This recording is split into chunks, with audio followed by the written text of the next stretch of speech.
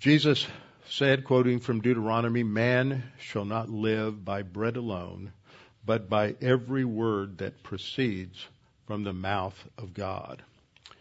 Desire the pure milk of the Word, like a newborn baby, that you may grow thereby.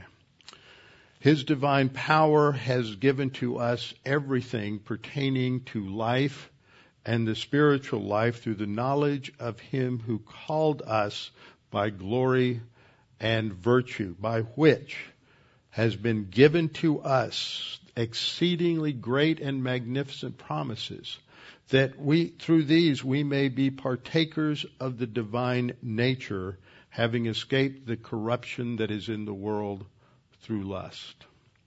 Before we open God's Word, let's go to the Lord in prayer this morning. Father, we are so thankful for your grace, your goodness to us. We know that you protect us. We know that our lives are in your hands and that you determine the time, the manner, the place of our death. And yet, Father, when we hear of a saint who has run the race well and has served you, there is still sorrow in our hearts, because it's a reminder to us that life is not what it ought to be. This is not how you originally created things, but you created us to be sinless and to stay walking with you. But because of Adam's sin, corruption has come into this world and things are not what they ought to be. And one of the reminders to us that things are not the way they should be is when death occurs. And Father, we rejoice that David has gone to be with you. And Father, we also pray for his family, for the grief, the sorrow, the loss that they will experience, the change in their life. Just as our Lord wept at the grave of Lazarus, not because Lazarus had died, but because he looked on the crowd and saw their grief. And in his compassion for the human race, he knew that was not what he had intended, and that all this pain and sorrow was the result of sin. And that was what he was going to deal with very shortly. Father, we thank you for the study we've had in Ephesians 3, learning about the remarkable new entity of the church. Help us to understand its significance, our role within the body of Christ, and the way we are to be a witness to the angels as well as to all humanity. And we pray this in Christ's name. Amen. Open your Bibles with me to Ephesians chapter 3. Ephesians chapter 3, and we're going to do a little review today because it's been a couple of months since we were last here. In fact, in the previous lesson, which was lesson 91, the title was Our Testimony to the Angels, and this was really the beginning of this sub-series we did on the angelic rebellion. And so we're looking at this as a second part to that, because we took the opportunity to investigate what the Bible teaches about the angelic revolt through the last couple of months as a sub-series, because it turns out that at the same time we were hitting this important verse, we were coming to a verse related to the angelic revolt in 2 Peter chapter 2, verses 4 and 5. And also on Tuesday night, we had been going through some Psalms, and a key element was to study some of the Psalms related to this angelic revolt. So we've done that now. So that helps us to help us understand what is going on in these verses. And so we just need to review it a little bit, get the flow of thought back into our minds. And so I think that what I'm going to do is read through the last part of this section. But actually, I think we need to read through the whole thing. So let me just read through it with a couple of comments, and then we'll focus on some of the review. Paul begins this by saying, "For this reason I, Paul, the prisoner of Christ Jesus, for you Gentiles." He's a prisoner in Rome, and he is writing to them from prison in Rome. And one reason he is writing this, because they're upset that he's in prison, and their view is that maybe God's plan isn't being accomplished because Paul has been sidelined. So he takes this opportunity to go to a segue into a diversion that really isn't a diversion, but lays the foundation for his ministry. And he says in verse 2, if indeed you have heard of the dispensation of the grace of God which was given to me for you, how that by revelation he made known to me the mystery, as I have briefly written already, by which when you read, you may understand my knowledge in the mystery of Christ, which in other ages was not made known to the sons of men, as it has been revealed by the Spirit to his holy apostles and prophets. That's New Testament apostles and prophets, church age apostles and prophets, not Old Testament prophets and then New Testament apostles. That the Gentiles should be fellow heirs of the same body and partakers of the promise in Christ through the gospel, of which I became a minister according to the gift of the grace of God given to me by the effective working of his power. To me, who am less than the least of all the saints, this grace was given that should preach among the Gentiles the unsearchable riches of Christ, and to make all see what is the not fellowship, if you're looking at a New King James or King James, but what is the dispensation or the administration of the mystery, which from the beginning of the ages has been hidden in God, who created all things through Christ Jesus, to the intent that now the manifold wisdom of God might be made known by the church to the principalities and powers in the heavenly places, according to the eternal purpose which he accomplished in Christ Jesus our Lord, in whom we have boldness and access with confidence through faith in him. Therefore, I ask that you do not lose heart in my tribulations for you, which is your glory. So, we look at this section, verses 7 through 10, and to understand this, we really have to contextualize it a minute, so I want to do a little more in terms of the review. As I just stated, in verse 1, Paul starts off by saying, for this reason. That's a key phrase. Look down at verse 14. What does it say? It says, for this reason. Okay, so when we look at that, we know that something interrupts what he's saying in verse 1. He's saying, for this reason, I, Paul, the prisoner of Christ Jesus for you Gentiles. He's emphasizing the fact that he's in prison. He's going to return to this thought in verse 14 when he says, for this reason, I bow my knees to the Father of our Lord Jesus Christ. He's going to pick up where he left off. But he's concerned about them because in verse 13 he states, after this diversion from 2 to 12, he says, therefore I ask that you do not lose heart at my tribulations for you, which is your glory. The therefore is a conclusion drawn from what he says in verse 2 to verse 11. And he says, therefore don't lose heart. Why would they lose heart? They would lose heart because, as far as they were concerned, it looked like Paul had been sidelined by the Roman government, and that he was being prevented from carrying out his ministry, when what was actually going on was this is exactly what God intended, that he was going to use Paul's imprisonment. Remember, he was arrested in Jerusalem. He's taken to Caesarea by the sea. You have two different governors there that will interview him, and they don't want to make a decision on the case one way or the other. So finally, Paul appeals to the emperor so that he can go to Rome and have his case adjudicated. So he's there in prison in Caesarea by the sea in Israel for 2 years. Then you have forever how long it took for the ship to travel to Rome, and then there's the shipwreck, and then he's in prison 2 years in Rome. So it's close to 5 years.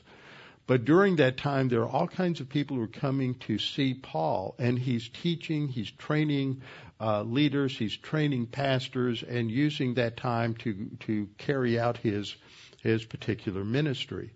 So what he is telling them is, don't lose heart. God's plan hasn't been sidelined. whatever you think is going on in the world today, as we face the fact that there's a pandemic, that we face the fact that there is political turmoil, we face the fact that many people have lost jobs, some people have had the virus and they've lost health, they've had long-term consequences, others have not. There's all kinds of things that are going on there, hindrances to missionary work that are taking place, all kinds of things. Yet God is still in control, and God is going to accomplish His purposes, and God accomplishes those purposes through whatever speed bumps or potholes or roadblocks we think are being erected by the world. God is able to use that, as Romans 8:28 says, to work all things together for good.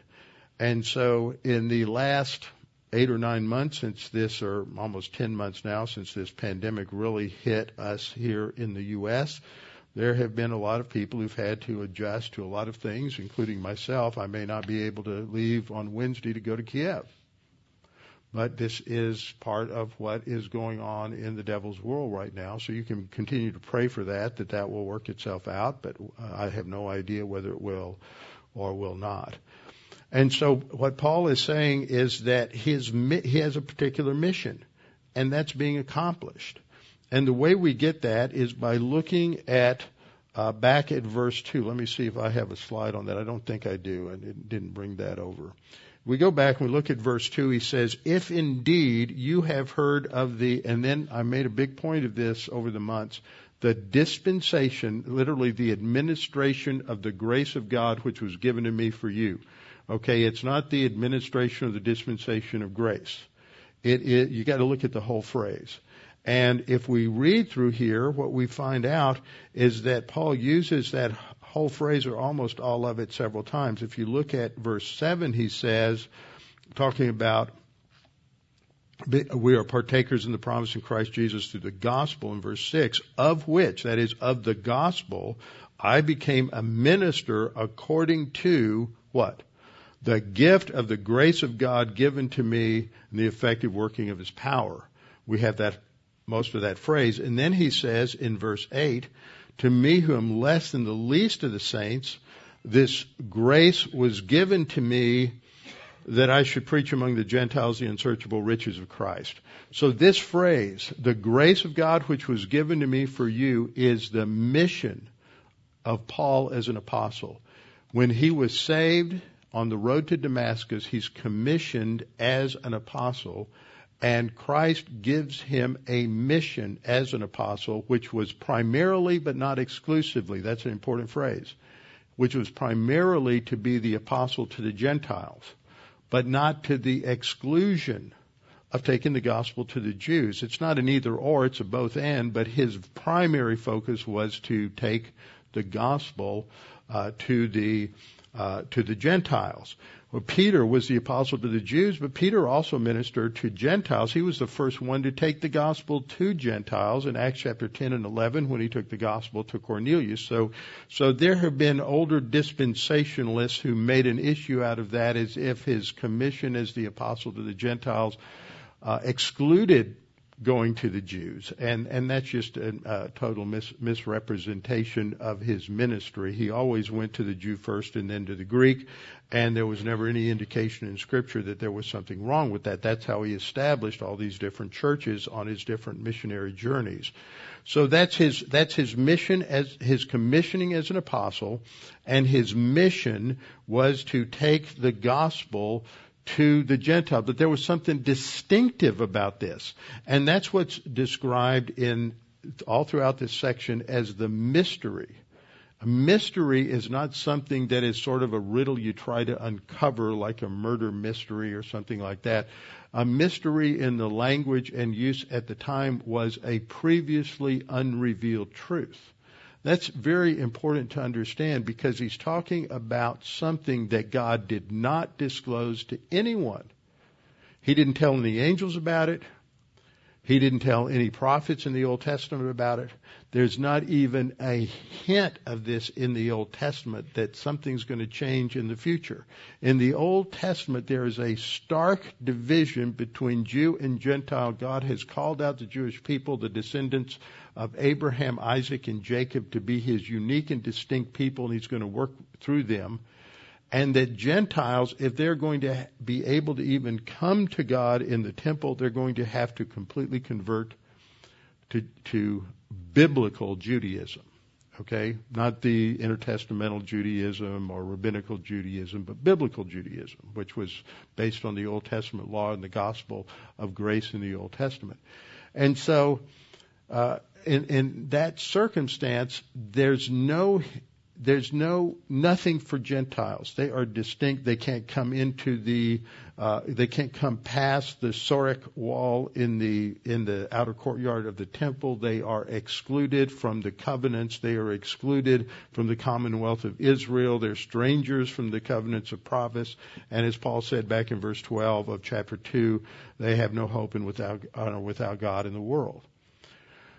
But then something changed. Christ came and he died that he could take the two and make them one. One new man, one new body, one new temple. That's what 2:11 down through 22 was all about. That this is the mystery. This is what was never revealed. Satan had no clue this was going to happen. And as we look through our study in angels, I pointed this out. Satan's not omniscient. All he knows about God's plans are what's revealed in the Word. And God didn't reveal anything about that. He didn't, although the resurrection is hinted at and it is focused on in some passages, it is made somewhat cryptically to obscure it from Satan. So when he thinks that he has defeated Christ by having him killed at the cross and he can't bring in the kingdom, Jesus is raised from the dead and Satan is defeated at the cross. And the next thing that happens is that God creates a new organism, a new entity, and that's the church.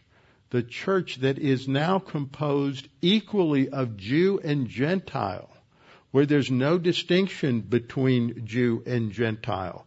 And back in 2:14, we're told he himself is our peace. By our, Paul is talking to Gentiles. He's our peace. Jew and Gentile, he's our peace.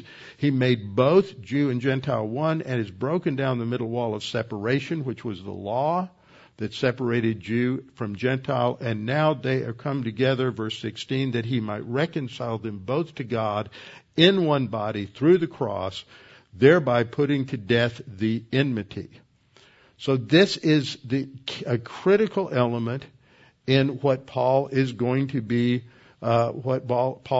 preaching. So he says in verse 7, of which I became a minister, that is, of the gospel, I became a minister. That's his commission as the apostle, according to the gift of the grace of God, given to me by the effective working of his power.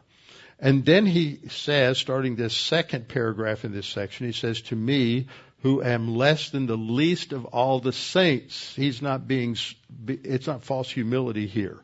He knows that under religious conditions, he's got nothing to qualify him to be saved. And all the things he counted on when he was a Pharisee, it all meant nothing. He calls it skubala. It is manure. It is nothing. It is worthless. And so he says that there's nothing. He conspired to murder Christians. And he knows that there's nothing that gives him any value before God. So he is the least of all the saints. But what is given to him is the first thing that's mentioned here, to preach the good news to the Gentiles, the unsearchable wealth of Christ. Now that word to preach is important. It's the Greek word evangelizo, and it means to give the gospel, the good news. Angelos, the word for angel, is from the verb angelizo, which the word angel means a messenger, and angelizo means to proclaim a message. And the EU at the beginning means something good. So it means to proclaim the good news. Now in English we have this word preach. and you go to seminary and you learn that preaching fits a certain rhetorical style. Often it's 3 points in a poem, and you can turn on the TV and watch all kinds of people do what they call preaching. That's not what the Bible calls preaching. I think C.H. Dodd was a theologian in the 20th century, but I think he was absolutely correct. In fact, Wayne House referenced this, I think it was Wayne, last week. But that in the Old Testament, the concept of in the New Testament, concept of preaching, often it's translated preach, translates the word kerusso, which means to announce something. But a lot of times, the translators of the King James translated evangelizo as preaching, and it doesn't mean that. It means to give the good news. It's to evangelize. That's where we get the word. Kerusso is the word for proclaiming the gospel. But there's another important word that you find that runs all through the pastorals in 1 and 2 Timothy, and that is the word didasko, which means to teach, to instruct. That's what a pastor is supposed to do. Not preach according to the rhetorical style of modern churches. That doesn't educate, inform, or instruct people on the Christian life. And they are to also proclaim the gospel. So this is what Paul is saying. His first mission had to do with proclaiming the gospel to the Gentiles, the unsearchable wealth of Christ. So this isn't limited to telling the Gentiles how to have eternal life. Believe on the Lord Jesus Christ and you will be saved. But to let them know that not only do you get eternal life and your destiny is heaven, but look at all of the wealth of Christ that is now yours in Him. So that's teaching everything about the spiritual life. And so Paul's mission is not just to give them the gospel, but to give what I call the true full gospel, which is everything related to the spiritual life, everything related to what we now have in Christ once we are saved. So this is what he refers to back in Ephesians 2:17, that he came and preached, and this is Christ coming and proclaiming during the first advent, preached or proclaimed the good news. The same word was used there. Jesus was giving the good news in his first advent of peace to you who were far off, the Gentiles, and those who were near, the Jews. Jesus had a ministry to the Gentiles under the law. It wasn't the same. He wasn't doing this during his ministry what Paul is doing in his, because there's something new that happened from the day of Pentecost. So this is the two focal points of his ministry. Number one, to evangelize the Gentiles and give them all the information about the incredible wealth that we have in Christ. And second, verse 9 says to reveal to all what is the dispensation, literally the administration of the mystery. So that's his second thing, to tell them that now they're equal with Jews in the body of Christ, and they are in one new body, they're one new man, and there's one new temple, and what the significance of that is. So that's his twofold purpose here. Now, what's important in verse 9 is that he is saying to make all see what is the fellowship of the mystery. Now, the reason I'm emphasizing this is that when we get into verse 10 and we start talking about the intent that God has, that now the manifold wisdom of God might be made known by the church to the principalities and powers in the heavenly places, I guess some people have said that's his primary mission, primary purpose, or God's primary purpose was to make this proclamation before the angels, or make this testimony before the angels. And it's not saying that's it exclusively. It is saying that this is one of the ways God is multitasking through the church. God is the master and the originator of multitasking. He can usually do more than 3 things at the same time. And so that's what he says, to make all see. Who are the all? Now what's interesting is there are 2 of the ancient Egyptian 3rd century, 4th century manuscripts that survived in the desert of Sinai that don't have all. But nearly every other manuscript, 2 or 3 other manuscripts found down in the Sinai have all, and the majority text has all. So that is what should be in the text. To make all see what is the fellowship of the mystery, or what is the administration of the ministry of the mystery. So to make all see. Who's the all? The all is humans and angels. Okay?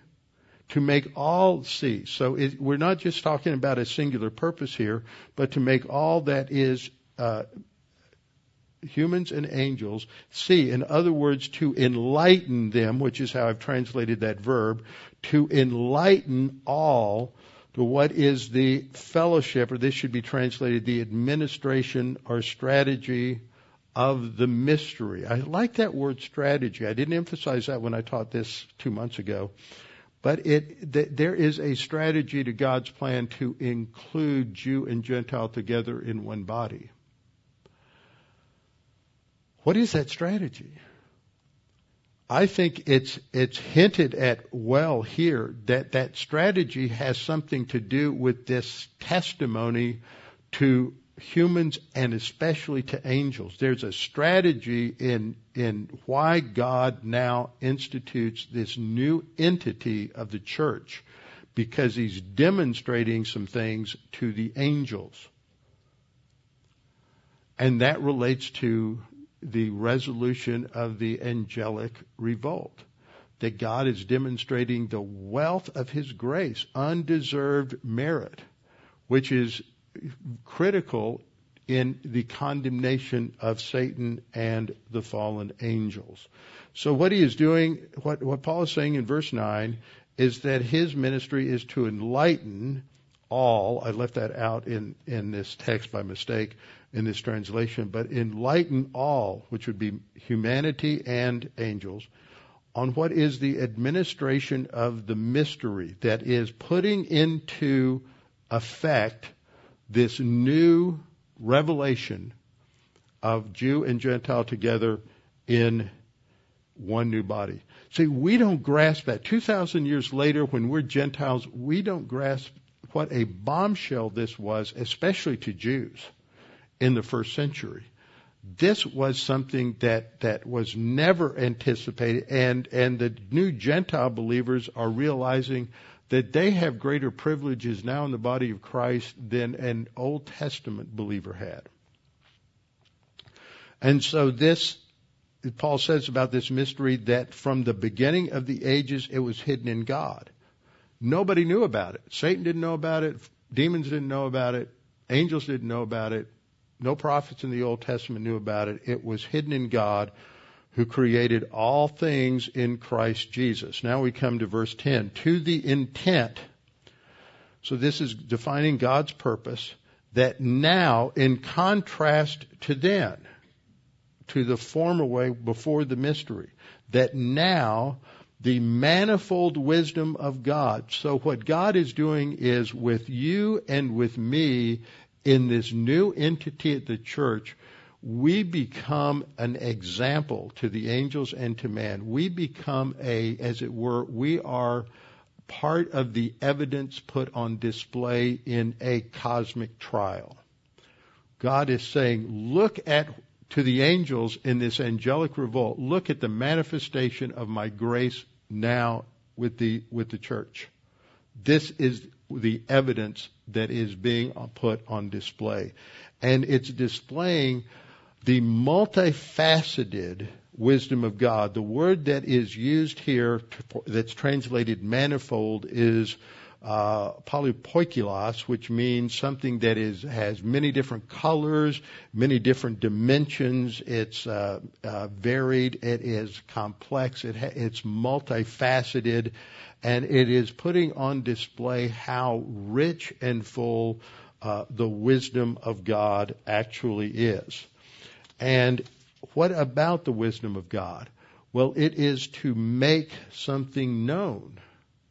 Now, I want to take your attention back to what we've read so far. If you go back to 3:3, notice it says that as part of the grace that was given to Paul for the Gentiles, he says how that by revelation is making something known. Okay, so again, it's making something known. This is emphasized all the way through the chapter. How that by revelation God made something known. He made the mystery known. Something that was not revealed has been revealed. And then verse 4 he says, that you may understand my knowledge in this mystery of Christ. In verse 5 he says, this information was not made known to the sons of men in other ages as it's now been revealed. And then we skip down to verse 9 and 10, and again it's reminding us that the whole issue here is making information known that was never known before. This is a remarkable shift in the plan of God. So the manifold wisdom of God is being put on display in the church so that it may be known by the church. It is by us as a corporate entity of the body of Christ, as well as individual local churches, that God is teaching something to the angels as well as to humanity. Now, just because you teach something doesn't mean people learn anything. When I was in college, I was an education minor. You have to be in Texas in order to get your teaching certificate. And I would hear professors say, if they haven't learned, you haven't taught. And then I heard seminary professors say that, and I said, well, what about individual volition? Just because you're the best teacher in the world like Jesus Christ and people reject what you say doesn't mean he didn't teach. You can teach till you're blue in the face, and if people don't want to learn, they're not going to learn. And so just because people and the angels don't get it doesn't mean it hasn't been made clear.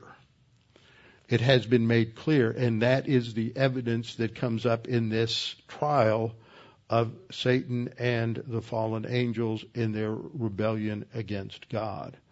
So it is to be made known. It is, this relates back to that concept of being enlightened, to make all see, or to enlighten all regarding the administration of the mystery. And it is related to both angels and humans, that the wisdom of God might be made known by the church. To whom? This is where we paused last time, by the principalities and powers in the heavenly places. Now, who are these principalities and powers? The two words that I have put up on the screen, the first word is the word arche. Now, this word can refer to something that is primary, something that is of first importance.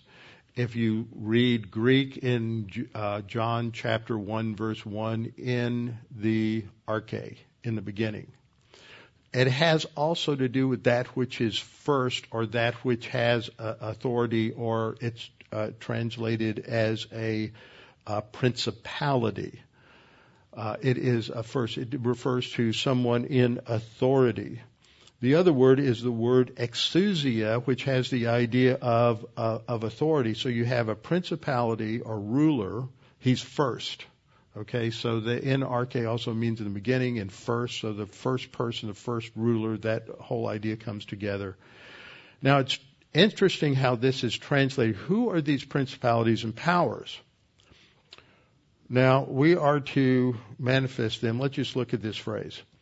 The combination phrase is arche and exousia, translated usually in Ephesians and in Colossians as principalities and powers. But unfortunately, other people translated Romans and 1 Corinthians, and you have other terms used, and it gets inconsistent. But in Ephesians and Colossians, it is consistent. You read principalities and powers, it's arche and exousia. Now, exousia has to do with authority. So it should have been translated principalities and authorities, because there's a third word that we're going to see, which is in Romans 8:38, that is translated powers there, but it's not exousia, it's dunamis. Just to confuse you. That's why it's important to get back into Greek.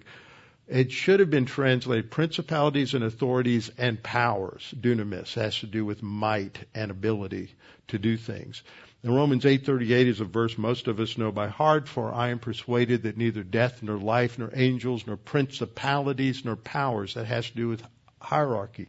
But here it's a different word, and it has to do with those who have power, those who have certain abilities.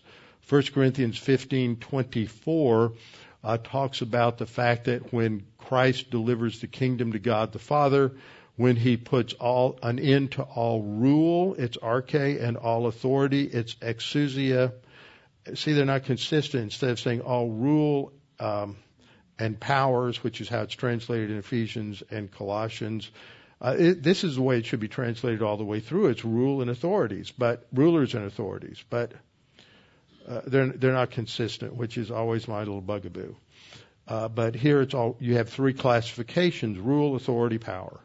And that is describing the hierarchy of angels. It's made clear in Ephesians 1:21, where, of course, it's consistently translated all the way through Ephesians and Colossians, where Paul says, far above all principality, that's arche, and power, exousia, and might, that's dunamis, and dominion, that's kuriotes, which has to do with the Lord. Kurios is Lord, so it's the ruling power or dominion.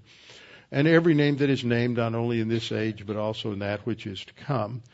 And then at the end of Ephesians, when we talk about spiritual warfare, Paul says, for we do not wrestle against flesh and blood, but against principalities and powers. Again, we have those two words, arche and exousia. Against the rulers of the darkness of this age. Now, this begins to help us define this, that this phrase refers to rankings of authority or position among the demonic or even the holy angel hierarchy.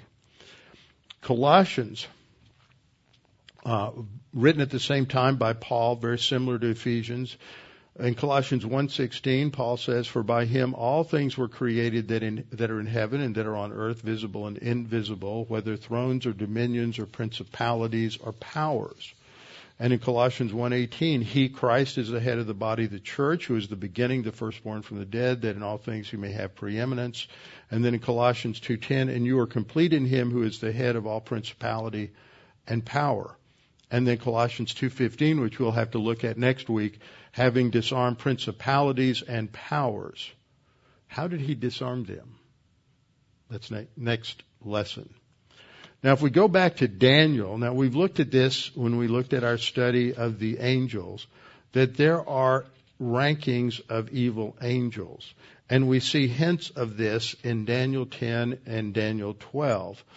Daniel 10 starts off then, he said to me is Daniel, the he is Gabriel who is revealing this to Daniel, probably Gabriel, although it's not specifically identified in the text. Then he said to me, do not fear, Daniel, for from the first day that you set your heart to understand and to humble yourself before your God, your words were heard, and I have come because of your words. But the prince of the kingdom of Persia withstood me 21 days. Now, who's the prince of the kingdom of Persia? It's not the human king, because that's identified by the phrase the kings, melech in Hebrew, the kings of Persia at the end of verse 13. The prince of the kingdom of Persia is somebody who fights with an angel. So this is not a human being. This is a fallen angel. This is a demon who is influencing the kingdom of Persia and is fighting with Gabriel. And so Gabriel says, the prince of the kingdom of Persia withstood me 21 days. And behold, Michael, one of the chief princes, came to help me. Michael is an archangel identified as such in Jude. Now, what's interesting here is that the word in Hebrew for prince is the word sar and can refer to a ruler.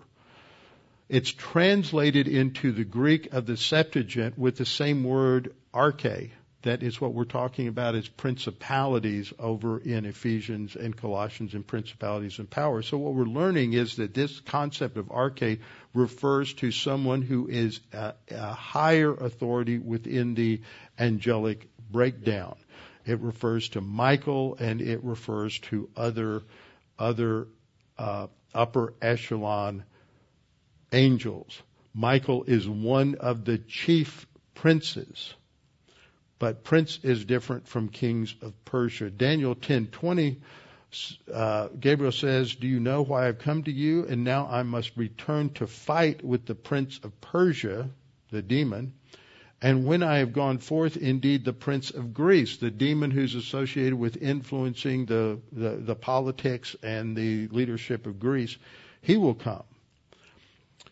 And then in verse 21, "But I will tell you what is noted in the scripture of truth. No one upholds me against these except Michael, your prince." Why does he call him Daniel's prince? Because in 12:1 we're told that Michael is the great prince who stands watch over the sons of your people, over Israel. That's one of Michael's primary responsibilities, is to watch over and guard and protect the Jewish people. So when we look at our verse in verse 10, "To the intent that now the manifold wisdom of God might be made known by the church to the principalities and powers in the heavenly places," this is to holy angels as well as fallen angels. These terms are used to describe both. So God is demonstrating through us corporately and through us individually His manifold wisdom to the fallen angels and to the holy angels. So our lives are a testimony and are on review before all of the angels, so that they see what sinners we are, how unworthy we are. Now that isn't to make you feel guilty, that's to make you feel blessed out, because God in His grace has saved us, and that's what God's teaching through us. The grace of God in saving us is not something the angels could personally experience. And so through us, God is teaching them things that they would never understand at all. And so just a couple of things about this, and then we'll wrap up. First of all, this is part of God's plan to use the church as a visible demonstration to teach some things to the angels about His wisdom that could not have been learned any other way. In 1 Corinthians 4:9, now I would just quote the first verse, but there's something about these verses that we ought to pay attention to. We don't live in a nice world. We haven't for a long time, but a lot of people are just waking up to the fact that we live in the devil's world, and our future may not be all that we once thought it would be. This is what Paul says about his life as an apostle. "For I think that God has displayed us, the apostles, last." Now the display is to the angels. That's the point I'm making from this passage, but the context is important. He has displayed us, the apostles. If it's true for the apostles, it's true for us, as men condemned to death. For we have been made a spectacle to the world, both to angels and to men. We are fools for Christ's sake, but you, he's being sarcastic here to the Corinthians because they think they had all the answers. "But you are wise in Christ. We are weak, but you are strong. You are distinguished, but we are dishonored." Then he says, "To the present hour, we apostles," the great apostle Paul and Peter, how are they described? "We both hunger and thirst, and we are poorly clothed, and beaten, and homeless. And we labor, working with our own hands. Being reviled, we bless. Being persecuted, we endure. Being defamed, we entreat. We have been made as the filth of the world." The word that is used for filth is that when you are, for example, cleaning the ring around the tub and you scrape it up and throw it away, that's the filth. What this, in our idiom, this should be translated, we are, in the eyes of the world, the scum of the earth. That's how Paul describes his apostolic ministry. The world, it looks at us, it persecutes us, it rejects us, it reviles us.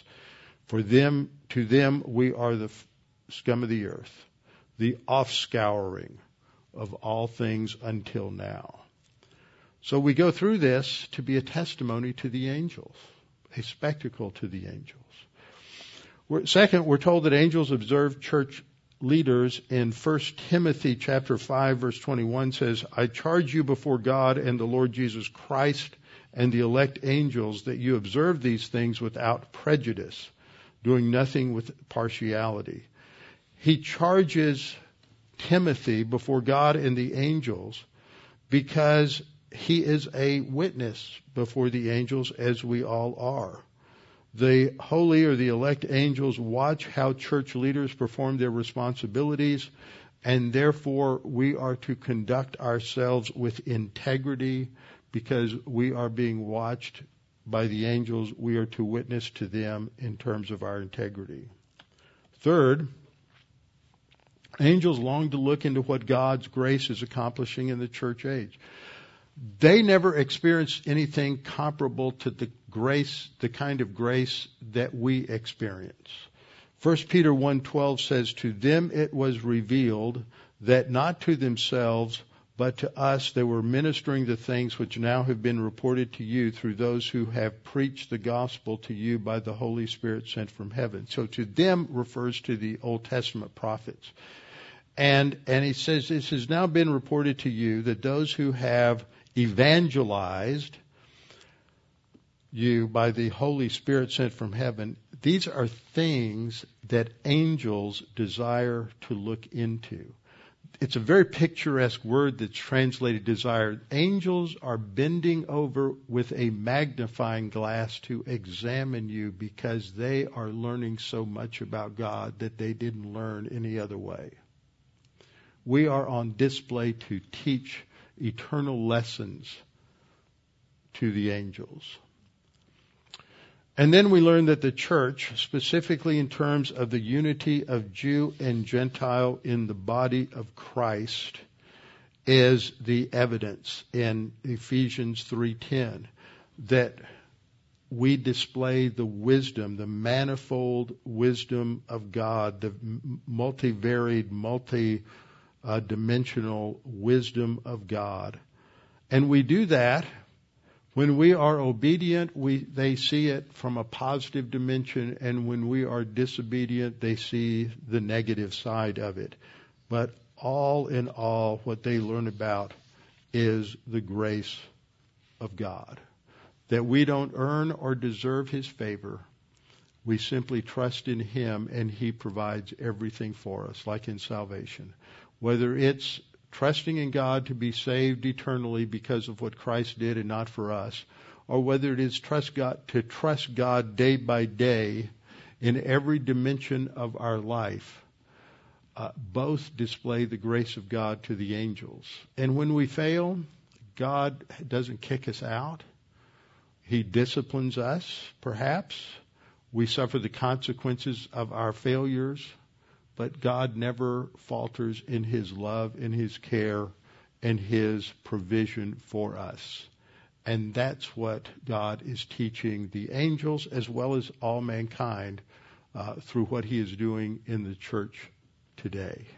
We'll come back next time and look at some other aspects of this as we continue with our heads bowed and our eyes closed. Father, we're thankful for this opportunity to study your word, to be reminded of your grace. For as Paul says, there's a grace given to him that has to do with his spiritual gift, his commission, his mission, and we have a grace given to us in terms of our spiritual gift and our commission and mission. And Father, by carrying that out, we glorify you, and it teaches the angels. It informs them, and they long to look into it as our lives are put in display as trophies of grace. Father, we pray that we might be challenged to live up to that reality. And Father, we pray that if there's anybody who's here or anybody who has not trusted in Christ as Savior and is unsure about eternity or eternal life, that they would recognize that the Scripture presents it very simply and very plainly, that we are born without life, alienated from the life of God. Christ died for our sins that we might have everlasting life by simply trusting in Him. And that's the good news of the gospel, that we don't have to do anything. We don't have to change our lives, reform our lives, join the right group. None of those things. We simply trust in Christ and then we're saved. He regenerates us. He imputes His righteousness to us. He declares us righteous, makes us new creatures in Christ, that we may have the potential to experience all the wealth of the riches of Christ that we have. Father, help us to desire to want to know these things and to make them a reality in our lives. And we encourage those who've never trusted Christ to trust in Him. And we pray that for all of us, that we would not take this lightly, and in these uncertain times we would realize the only certainty and stability we have is in You and in Your Word, and that this may cause other things in our life that we have spent so much time focusing on to begin to dim and fade away as we focus on our eternal destiny and what You have given us in Christ. And we pray this in His name. Amen.